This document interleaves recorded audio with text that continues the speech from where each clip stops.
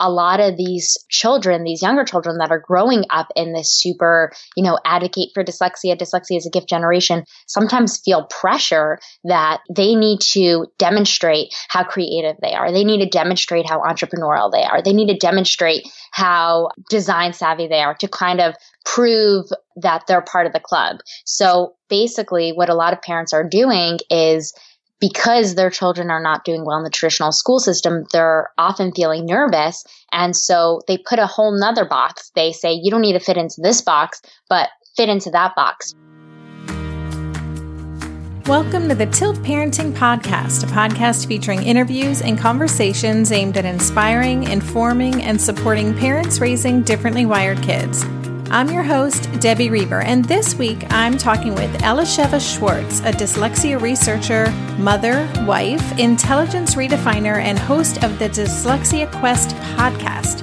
Elisheva is on a mission to decode the dyslexic mind and empower the dyslexic community to fully understand both the strengths and the difficulties of the processing style. If you have a child with learning differences like dyslexia, this is a must-listen-to episode. Elisheva gets personal and shares her story of her own childhood of struggling to reconcile her passion for learning with repeatedly being told she was learning disabled. Elisheva has channeled the pain of her own childhood journey to helping families raising kids with learning differences help their kids feel empowered and confident about who they are, while also knowing how to advocate for them in school. I hope you enjoy our conversation.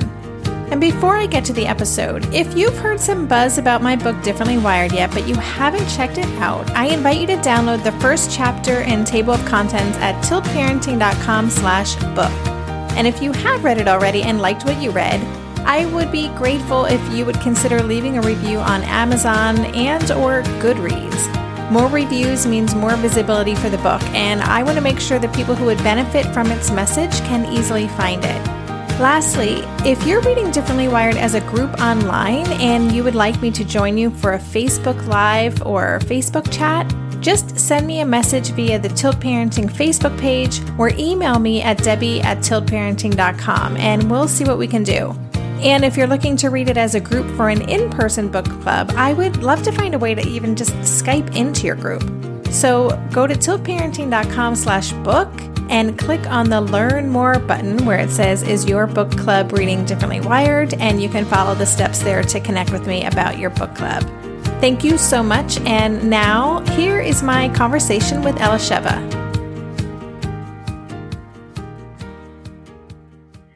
Hello, Elisheva. Welcome to the podcast. Thanks, Debbie. I'm excited to be here. It's a real treat to not be in the driver's seat today and be interviewed. So I'm excited to do this. Well, you just sit back and relax in the passenger seat and we'll just have a nice conversation. I haven't done a lot of episodes specifically around dyslexia. And so I'm really excited to learn more about your work and to share the resources that you have with our listeners. I think you're doing some really cool work. So as a way to get our conversation started, could you just introduce yourself? I always ask people what their personal why is, and just tell us a little bit about who you are in the world. Sure. So my name is Elisheva Schwartz, and I am a wife and a mom of 2 little kids.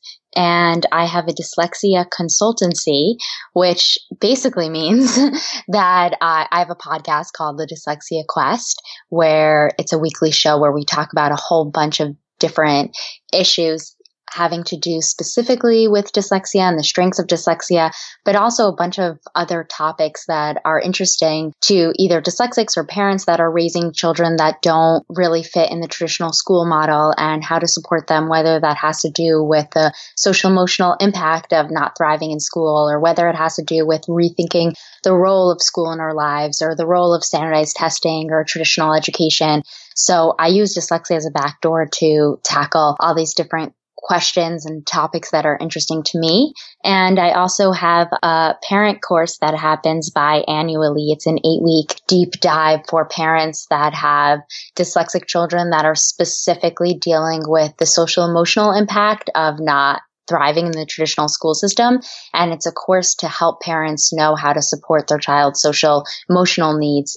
If they see, a decrease in happiness and joy and risk taking. And, it's sometimes hard for parents to know what to do when they're not expecting such little people to sometimes be dealing with such big feelings at such an early time in their life. Well, tell me, what is it that brought you to this work specifically? I mean, your passion comes through and just the way you talk about it and everything that I know about you and the Dyslexia Quest and your work. So what is your stake in the game?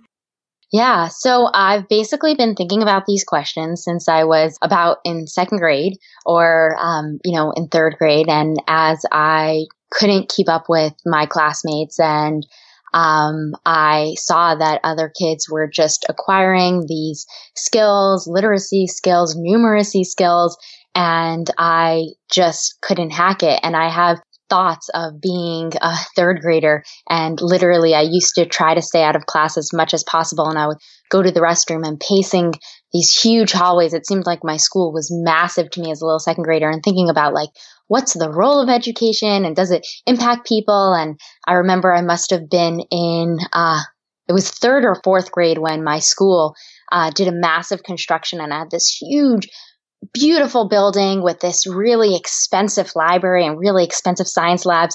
And I remember thinking to myself, this goes to show that you can have really expensive amenities and have a really bad education. I was reflecting on what education meant. And I think it was a survival mechanism because I was constantly asking myself the question of the fact that I am struggling in school and getting worse grades than all of my friends.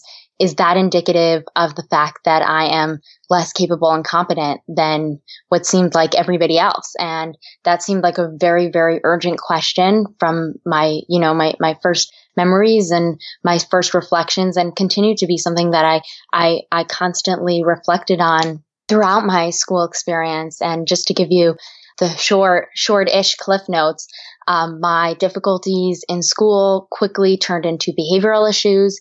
And when I was in third grade, I was perpetually getting kicked out of class and sent to the principal's office. And by fifth grade, I was being sent home, for several days at a time. When I was in eighth grade, I was in a Jewish day school and everybody else in my grade was applying to these Jewish private high schools. And it wasn't supposed to be a complicated application process. They were just basically checking to make sure there were no children that were too difficult, but pretty much it was just assumed that everybody got in where they applied. And I remember I applied to 3 places and didn't get in anywhere. And I went home when I got the last rejection letter in the mail. And I just remember I was in my bathroom and I cried until the sun came out in the morning. I just didn't know why I couldn't get accepted anywhere. See, when you meditate before you go on a podcast and wide open, you have your coffee, you meditate for, get a good 20-minute TM session. And I'm just wide open over here with you. But it brings me back to that feeling of just not really being sure why I couldn't hack it in the world.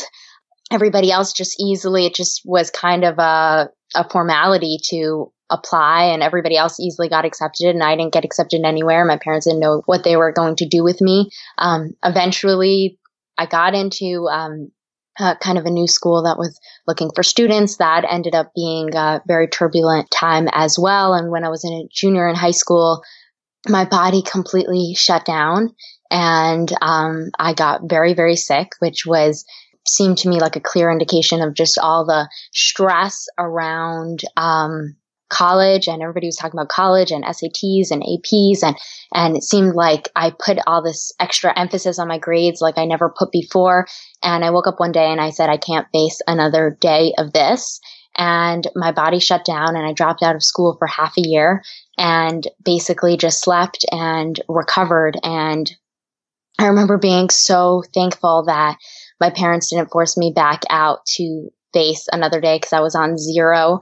And I remember thinking that at that time that if my parents weren't as flexible and adaptive and supportive, just basically letting me sleep for months at a time to recover, I could have possibly been, suicidal, because I just remember the urgency that I placed upon myself that, I have to finally, after years and years of struggling in school, I have to get it together. I have to get my college applications together. I have to finally have this last hurrah to prove to everybody how capable and smart and intelligent I am. I backed myself into this like intellectual corner that seemed very steep. And so long story long, when eventually I ended up studying psychology, individual differences, cognitive science, just really fascinated about why I felt like I had all these strengths and talents, but also tremendous difficulties in the traditional school system trying to make sense of it. Eventually turned into a blog, which turned into a podcast and a consultancy and the courses. And so here we are. Wow. Thank you so much for sharing your story in that way and being so vulnerable with it. And I just really appreciate that. And I'm sure that so many people listening are really moved by your story. And also it resonates because as a parent, this is our worst nightmare, right? That our child would ever feel that way. So I just really appreciate you sharing that. And it makes so much sense why you do the work that you do. I'm curious to know, and I want to talk, I wasn't intending to go so much into your personal story, but I think it's really important because just to hear your journey is so powerful for the parents listening to this. So what did your parents know? What did you know when you were younger? Were you aware of the learning differences that you had? Yeah. So when I was in third grade, I actually went for a whole set of diagnostic tests. And my school said, she's definitely having difficulties and you should get her diagnosed. And it came back as a learning disability, a general learning disability, not otherwise specified. And it was a basic dyslexia type symptoms, even though the word dyslexia wasn't used. And I remember that term learning disability being thrown around a little bit. And it was so profoundly disorienting because my favorite thing to do in the world was to learn. And, when I took the Strength Finder, I remember when it came out like 10 years ago, the positive psychology movement, my number one character strength was love of learning. And I always was super curious and I loved learning. And so the term learning disability was one that I felt a lot of shame around. It didn't seem to resonate. It was clear that I wasn't doing well in school. It was clear that I couldn't stay afloat and I was failing classes, and that led to a lot of resentment and behavioral issues and snarkiness and avoidance. And I was always hiding in bathrooms or trying to get lost in the halls and stay out of class as much as possible.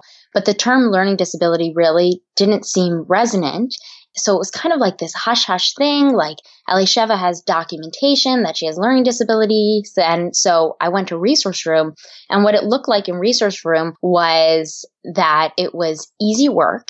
It was busy work just to keep us kind of like babysat. And I remember there was constantly like behavioral charts where, if you did these worksheets or did this quietly, you would get stickers. And if you got stickers, you would get glittery nail polish. And the glittery nail polish was exciting, but it was kind of just more just boring work. And I was very, very, very ashamed to go to resource room. And I remember in my elementary school on the loudspeaker, there were just a couple of kids that had to go to resource room, and it would say, Elisheva, and like 2 or 3 other kids, please go to the resource room.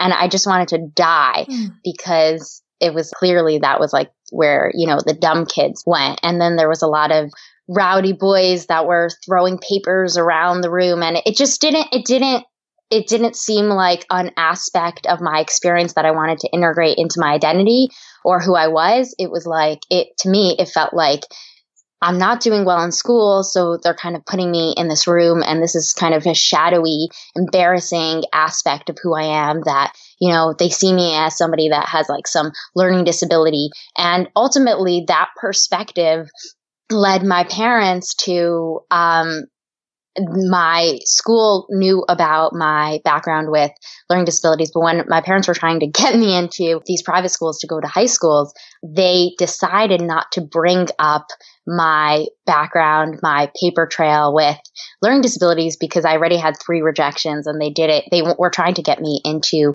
a Jewish high school. And they felt, and I think it's all about how you frame it, and it's the parents' job to to educate school personnel that are not properly educated and put the framing, but they felt like the school wouldn't want to take me if they knew I was a complicated, quote unquote, special needs learning disability student. So it was kind of my parents' shame around it or discomfort around it that I picked up. So it was this big secret. And then clearly that didn't work because I had no accommodations in place, no understanding. And that all blew up, halfway through. But I think, my parents, it was a completely different time. There was no internet. There was no communities. My mother, she kind of looked to the left and to her right, and it just seemed like nobody else was having these kind of difficulties. Everybody else's second and third grader was, coming home and doing their 30 minutes of homework at the kitchen table and, maybe having a little difficulty with friends or this and that, but seemed to be able to progress and get their multiplication tables down pat and do their reading homework. And it just seemed like, we were having all these issues and it was hard for her to understand the experience at all. We'll be right back after this quick break. This year, I've been working on becoming more attuned to my body, and so I'm starting to really recognize how periodic spikes in anxiety or disruptions to my routines can seriously throw my whole system off. And as I've been traveling a ton this past month, which is both disruptive and somewhat stressful, I'm especially glad that I have the extra support of Synbiotic Plus, a 3-in-1 supplement from Ritual with clinically studied prebiotics, probiotics, and a postbiotic to support a balanced gut microbiome. Synbiotic Plus provides fuel to the cells that make up the gut lining to support a healthy gut barrier. And it comes in this very cool minty delayed release capsule, which was specifically designed to help survive the harsh conditions of the upper GI tract for delivery to the colon. The bonus is that the capsules don't need to be refrigerated, so I can easily bring them with me in my carry-on.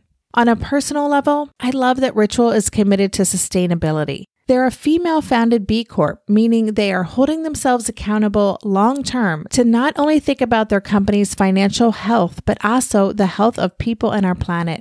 There's no more shame in your gut game. Synbiotic Plus and Ritual are here to celebrate, not hide your insides. Get 25% off your first month for a limited time at ritual.com/tilt. Start Ritual or add Synbiotic Plus to your subscription today. That's ritual.com/tilt for 25% off.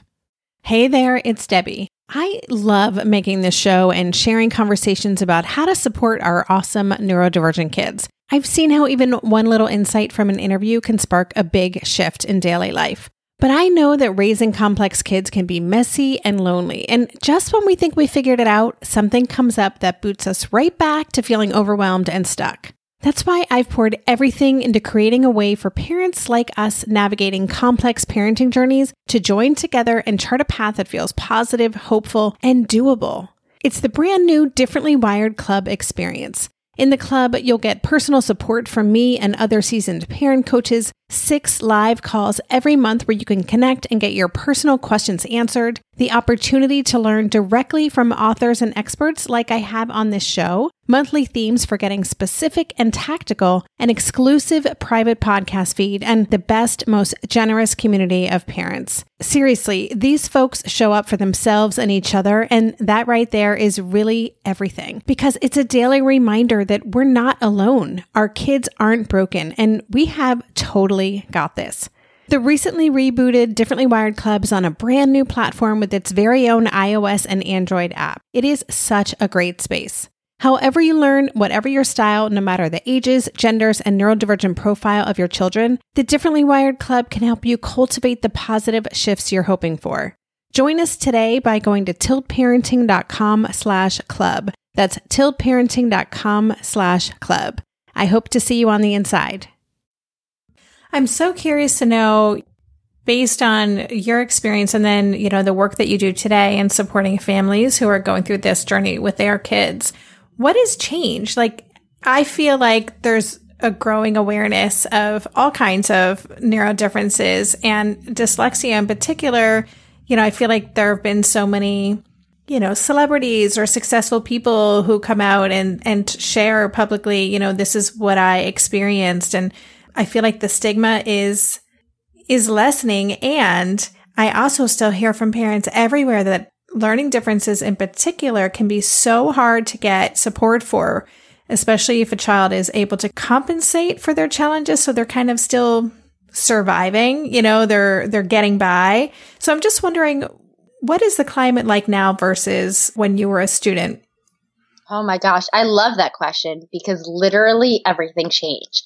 Like to be able to have a front row seat to see this conversation completely and dramatically shift, 360% tilt. And I think it all has to do with the internet, and it all has to do with the conversation shifting from a couple professionals that were involved in the industry, like researchers and doctors, where it was very removed and it was very hypothetical. It was, as we research, this cohort of individuals, it looks like people have deficiencies in phonological awareness, to the internet that actually gave voice to the family members and the moms and the individuals themselves, and the way that the vocabulary completely transformed from deficit language to different language completely comes from parents saying, we're living with our children. And it doesn't occur to us that it's just a disability. It occurs to us that this is who they are as full three-dimensional people. And in some environments, it is a disability, and in some environments it's a strength.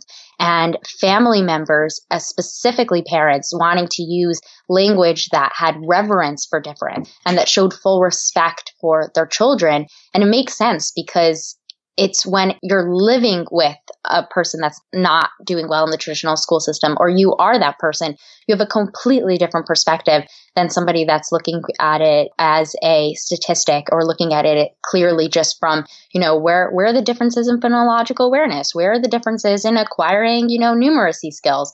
So it's just been absolutely amazing to see what happens when you give voice to the family members. What happens when you give voice to the individuals? What happens when people begin to share their stories? And the internet completely changed the conversation. And so when I was growing up, it was just a different world. Learning disabilities, it was something that was like completely hush hush. There was nothing glamorous about it. There was nothing celebrated about it. It was just this shadow of, some kids that ended up in the research room or in the special ed class or whatever it was. Well, let's talk about strengths. First of all, I just have to share that my number one strength in the Strengths Finders is also love of learning. So maybe that's one reason why we hit it off so well. And I love that. And, gosh, I can only imagine how that must have felt, and that you were this third grader who was questioning the role of education, and you have this natural desire and love of learning, and then being told that this is actually language being used, that this is something that you're not necessarily good at. So gosh, I picture you as this third grader thinking those big thoughts and feeling so conflicted. But let's talk about strengths then. I too very much believe in looking at neuro differences as strengths, and through that lens, and helping our kids see their own strengths. How do you, when you're working with a family or with kids who are really struggling to see any strengths in what's going on with their learning differences, how do you have that conversation? How do you reframe dyslexia and other learning differences so that they're able to see it through a strengths-based lens? Yeah, so that's definitely like a multi-layered question. To start, I firmly believe that every way of processing information on one side is a strength, and on one side is going to be deficit or disability, because the way the brain works is it's like a cohesive system. So reading there's not a part of the brain that has to do with reading. There's a part of the brain that has to do with recognizing symbols and memorizing those symbols to have a specific sound. And that underlining strength will show up whether you're reading, or it might show up whether you're memorizing a bunch of unrelated things on a grocery list. It has to do with recognizing symbols that don't have any inherent meaning. It's procedural learning and it's memorization. So it has to do with those underlining strengths.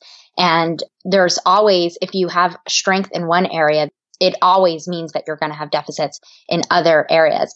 And I believe this to exist in literally every area of life. And I had a younger sister who, not to make this podcast any heavier, but I actually think it's empowering. But I had a younger sister who was Down syndrome, and she passed away from an unrelated brain cancer. But hearing my mother talk about her experience of somebody who was Down's, and there were different cognitive processes that were much harder for her, and how that opened up her awareness to, she was super sensitive and super spiritually tapped in. My mother said like she would have therapists, and she would, if anybody was a little mean or a little shady or not really like didn't have good energy about them, she would pick it up right away. And how the trade-off of not having specific strengths in some areas just opened up her consciousness to her sensitivities and her perceptual abilities and her kindness and her love. And I think a lot of people see this with Down syndrome individuals, that because some other abilities aren't there, the other side of the coin is you have access to all these other strengths and awarenesses that other people might struggle to have access to, or might work an entire lifetime to peel off the layers to get access to that level of awareness and processing and connection and noticing and spiritual attunement.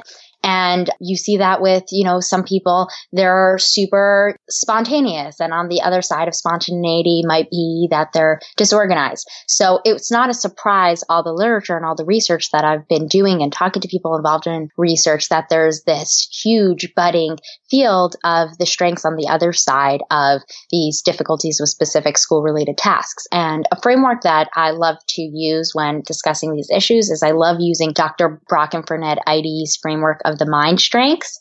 And I did a tremendous amount of research talking to the specific individuals involved in a lot of the studies with the strengths that come with dyslexia.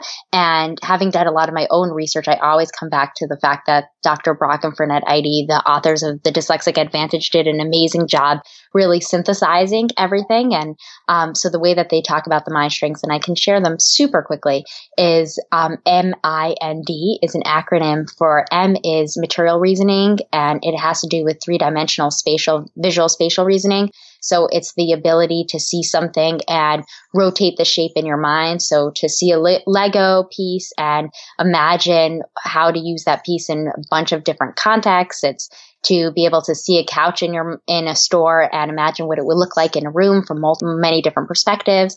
And that's the same strength that some dyslexic kids, although not all of them, they'll do letter reversals past what's developmentally appropriate.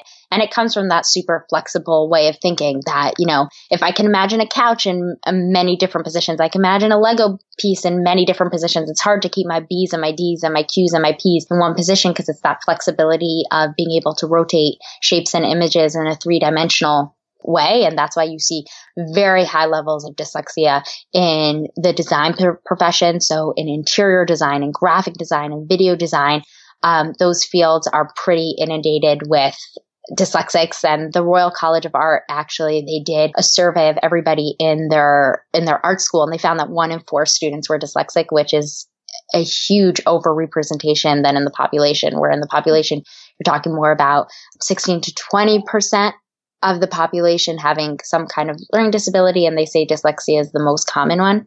So that's the first one. The second one, I'll just go through these really quickly, is interconnected reasoning. That's the ability to connect more disparate and unrelated ideas and synthesize them together. Then narrative intelligence, which is an ability to be good with stories, specifically having to do with personal stories, creating stories, metaphor, and dynamic reasoning, which has to do with predictions, like people that have very good, strong dynamic reasoning. They have their pulse on what will unfold. So a lot of these students, specifically when they're young, it's a strength that's not noticed because they're not around other people. So for them, when mobile was starting to be big, it's obvious that mobile is starting to be big, or that the kinds of people that they just know that like VR is going to be the next thing, or they kind of have their pulse on how things will unfold. And usually it's not until they work with groups of other people or they're working on team projects out in the real world that they notice that like, hey, I have this skill and I have this ability. I kind of know where things are going to be unfolding next, or they have a good sense of like how things will unfold. So like the kinds of people that just get intuitively of, we're going to live in a world that there's kind of going to be a 3D overlay of tech or something like that. That's just an example. And what all of these have in common is the kinds of thinkers that do much better when they can attach, an overriding sense or story or metaphor or like cohesive reasoning to something, and real struggle with procedural information, rote memorization, symbols that have no inherent meaning to them, like spelling and reading. And a way around this is to really just double down on trying to make sense of things, even if they don't make sense. So making up stories around your spelling words, try to make up like funny little rhymes, try to create sense meaning to decrease the load on abstract memorization and procedural learning. That's always helped. Thank you so much for breaking that down for us. I need to read that book. And listeners, I will include links, by the way, to all the resources that Elisheva is talking about on the show notes page, so you don't have to be taking notes right now, because this is really good information. We'll be right back after this quick break. Are you overwhelmed by the things that get in the way of you doing what you want to do? Are you looking for ways to simplify life to better align with your values? Do you want to create space in your schedule so you have room for more of the good stuff? Play, joy, relationships, gratitude, and more? If you answered yes to any of these questions, I invite you to check out Edit Your Life, a podcast to help you edit the unnecessary from your life so you have more room to enjoy the awesome. Through episodes with me, Christine Coe, and a range of super smart, compassionate, and thoughtful guests, you'll come away with big picture insights and practical ways to declutter your home, schedule, and mental space without getting bogged down by perfection. I have always believed that small moments and actions matter tremendously. My goal is to help you find agency and space in your life through doable baby steps that will leave you feeling accomplished instead of overwhelmed. Check out Edit Your Life wherever you enjoy your podcasts. Well, hey there, busy mama. Are you looking for ways to make your life easier, your home less chaotic, and at the same time add more joy to your life? My name is Deanna Yates, and I'm the host of Wanna Be Clutter-Free, a podcast all about letting go of the stuff we don't need in our lives so that we can focus on what truly matters. Don't worry, I'm not going to tell you to throw it all away or make you feel guilty about keeping something you love, no matter how many other people don't quite understand it. But I will give you practical and, more importantly, actionable advice so that you can make progress right away. And you won't just hear it from me. There are amazing guests too. It's like having your bestie in your pocket telling you it's okay to let go of the things that are not serving you and your family in a totally non-judgmental way. So join me over on the podcast where we can work on progress over perfection for those of us that want to be clutter-free. I'm curious to know, for parents who are listening whose kids, have learning differences and maybe experiencing the loss of confidence or lower self-esteem, and they want to start this conversation, just helping them reframe their own thinking and looking at these differences in terms of strengths. What does that conversation sound like? That's something I get asked a lot from parents. Just how do we talk to our kids about what's going on with them in a way that's going to help them feel good about it, but also feels really honest? Yeah. I mean, there's this super contentious conversation in the dyslexic community, and I'm sure it's also in the community around, like in neurodiversity in general and people on the spectrum, of this kind of like rage of how can you call it a gift when I'm struggling so much and it doesn't occur to me as a gift. And it's true that being a non-traditional learner means it depends what environment you're in. If you're in an environment where you can capitalize on your difference, then your difference could be your biggest strength. And if you're in an environment that is a terrible fit, it can feel like the biggest liability. And I think it's important for parents to really be able to hear the aspects of their child's experience that's difficult and not being too uncomfortable with their child's pain, that they want to go straight in with the Band-Aid and the cherry on top and, the yellow smiley and, Richard Branson and, every other successful celebrity. And don't worry, it's really a gift, because it's very easy for children to just feel not heard, that their experience and their difficulties are not being received and really understood if you go to that place too quickly. And a new thing that's coming up with the younger people that I talk to. So when I grew up, there was no conversation about the gifts. There was no conversation about like, like nobody was drawing the dots of, I knew that I was so good and I had so many talents and I knew I was suffering in school. Nobody drew the dots that because you're such an imaginative thinker, because you're so dreamy and curious and such a big picture thinker and constantly thinking so big picture, you have a difficult time with the details. Nobody drew the dots for me. But now a lot of these children, these younger children that are growing up in this super, advocate for dyslexia is a gift generation, sometimes feel pressure that they need to demonstrate how creative they are. They need to demonstrate how entrepreneurial they are. They need to demonstrate how design savvy they are to kind of prove that they're part of the club. So basically what a lot of parents are doing is, because their children are not doing well in the traditional school system, they're often feeling nervous. And so they put a whole nother box. They say, you don't need to fit into this box, but fit into that box. You should be an entrepreneur. There are a lot of dyslexic entrepreneurs, or you should be a creative individual. And some children feel this pressure of, I need to prove that I'm a successful dyslexic, or I need to prove that all my bad spelling was worth it because really I have these other skills and these other talents. And the irony in that is that a lot of these skills and these talents come from not a prescribed art. It's not about like being successful in art class that you copy exactly what the teacher does.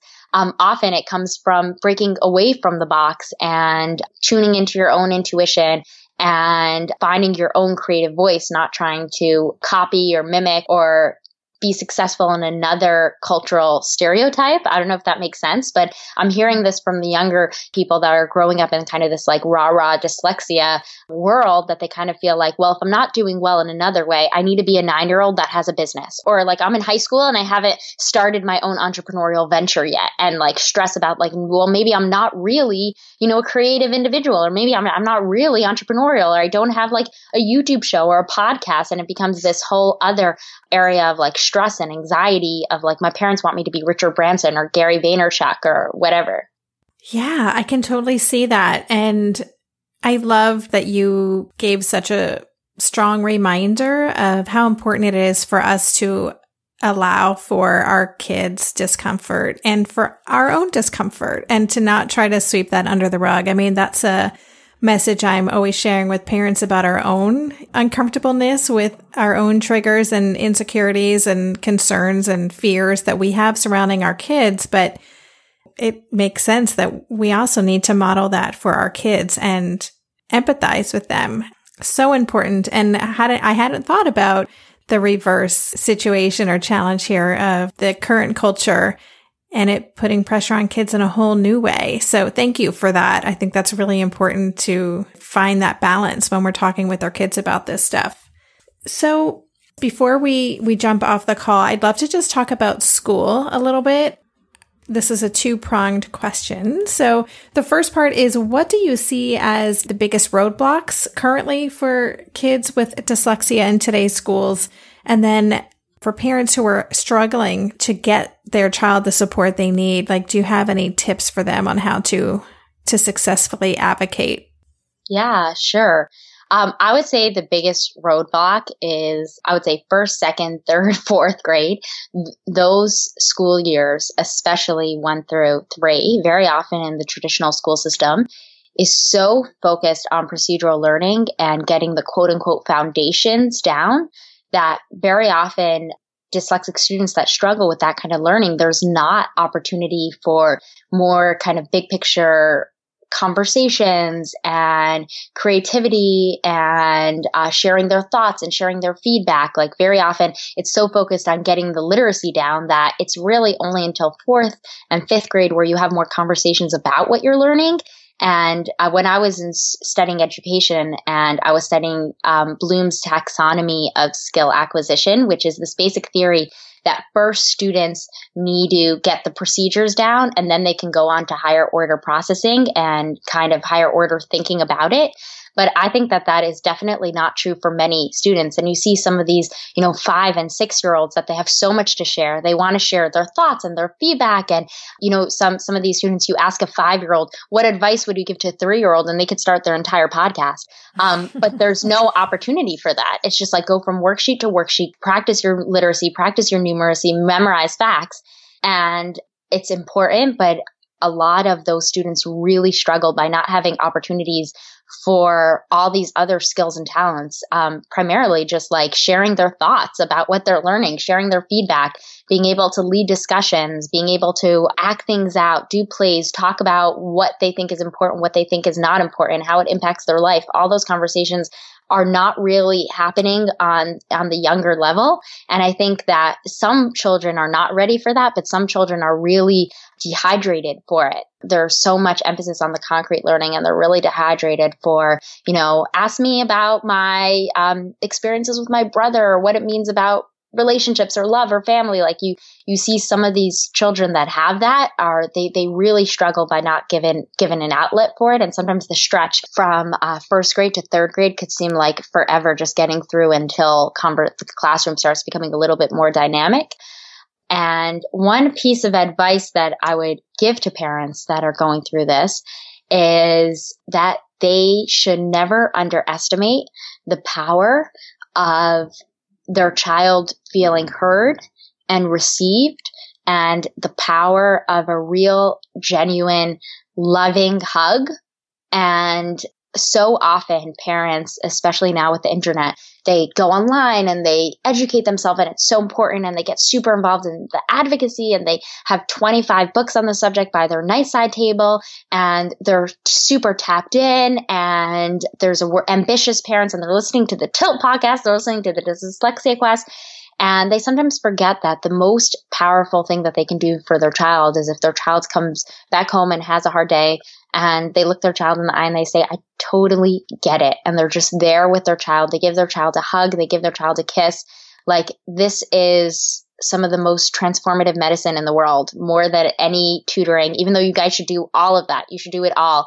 But sometimes we get so busy doing things that we forget that some of the most healing medicine for our children is that they're heard, that there's somebody that can mirror back their experience, that they feel understood, that they feel loved for who they are and what they're going through. And we sometimes forget about that. Thank you for that. That wasn't the kind of advice I was expecting, and I think it's exactly what we needed to hear. So I really appreciate that and your perspective.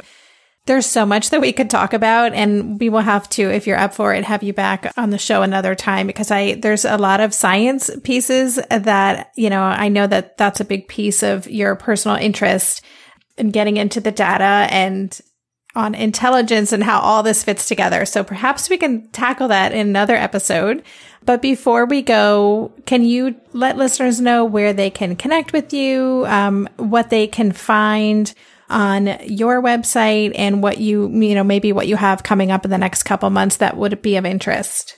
Absolutely. So you can find me at the Dyslexia Quest. So on Instagram, we've got a nice thing going on at the Dyslexia Quest, and on Facebook, it's Elisheva Schwartz, and everything else is elishevashwartz.com. And in the first week of October, I'm giving a series of free hour-long lecture all about supporting the self-esteem and the social-emotional health for dyslexic children. So if anybody has a dyslexic child, or a child that seems dyslexic-like or showing some dyslexic symptomology and is not thriving in the traditional school system, and you are feeling a little overwhelmed or unsure how to support their happiness and their thriving and their social-emotional health, you might find it really interesting. I'm giving the same lecture just at a whole bunch of different time zones, so you can see which one you can attend to, and people can keep their eye out for that. And otherwise, I'm pretty much on Instagram and on the podcast at the Dyslexia Quest.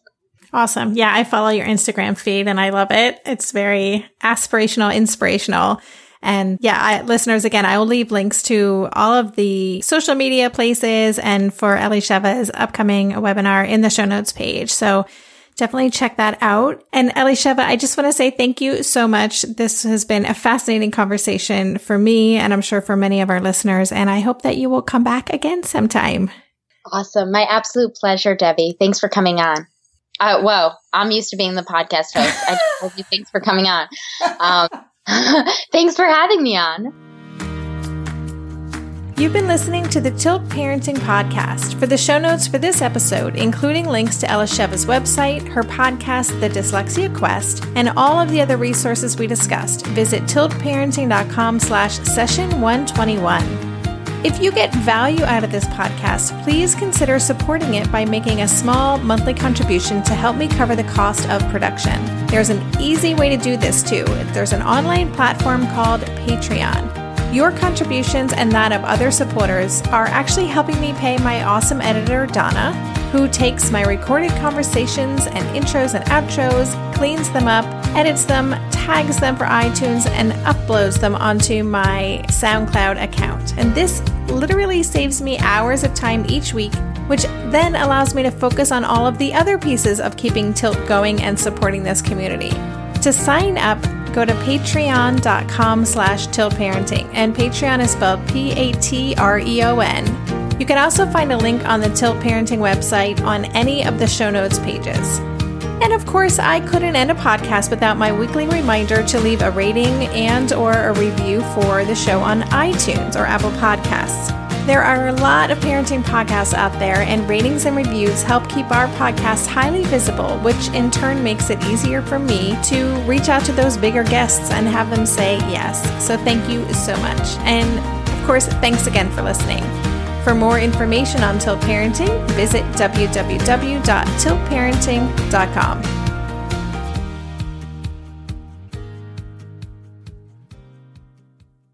No one told us the truth about parenthood. Why? This is the podcast everyone needed before they had kids, because now that those little ones are here, there is a lot to unpack. I'm Rachel Shepardota, and I am your host for the podcast No One Told Us, where we tell the truth about parenting and let you in on all the stuff you really should have known about before having kids.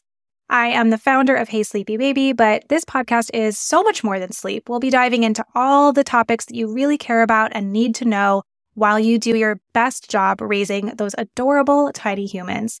Our goal is to just make you feel less alone and less overwhelmed. There are so many things that no one tells us before becoming a parent, and I think that we should really pull back the curtain on becoming a first-time or second-time mom or dad to share the good, the bad, and the ugly. We'll have a little education, a little fun, and a whole lot of heart that goes into each and every episode. So join me and our amazing guests each week to hear us talk about what no one told us.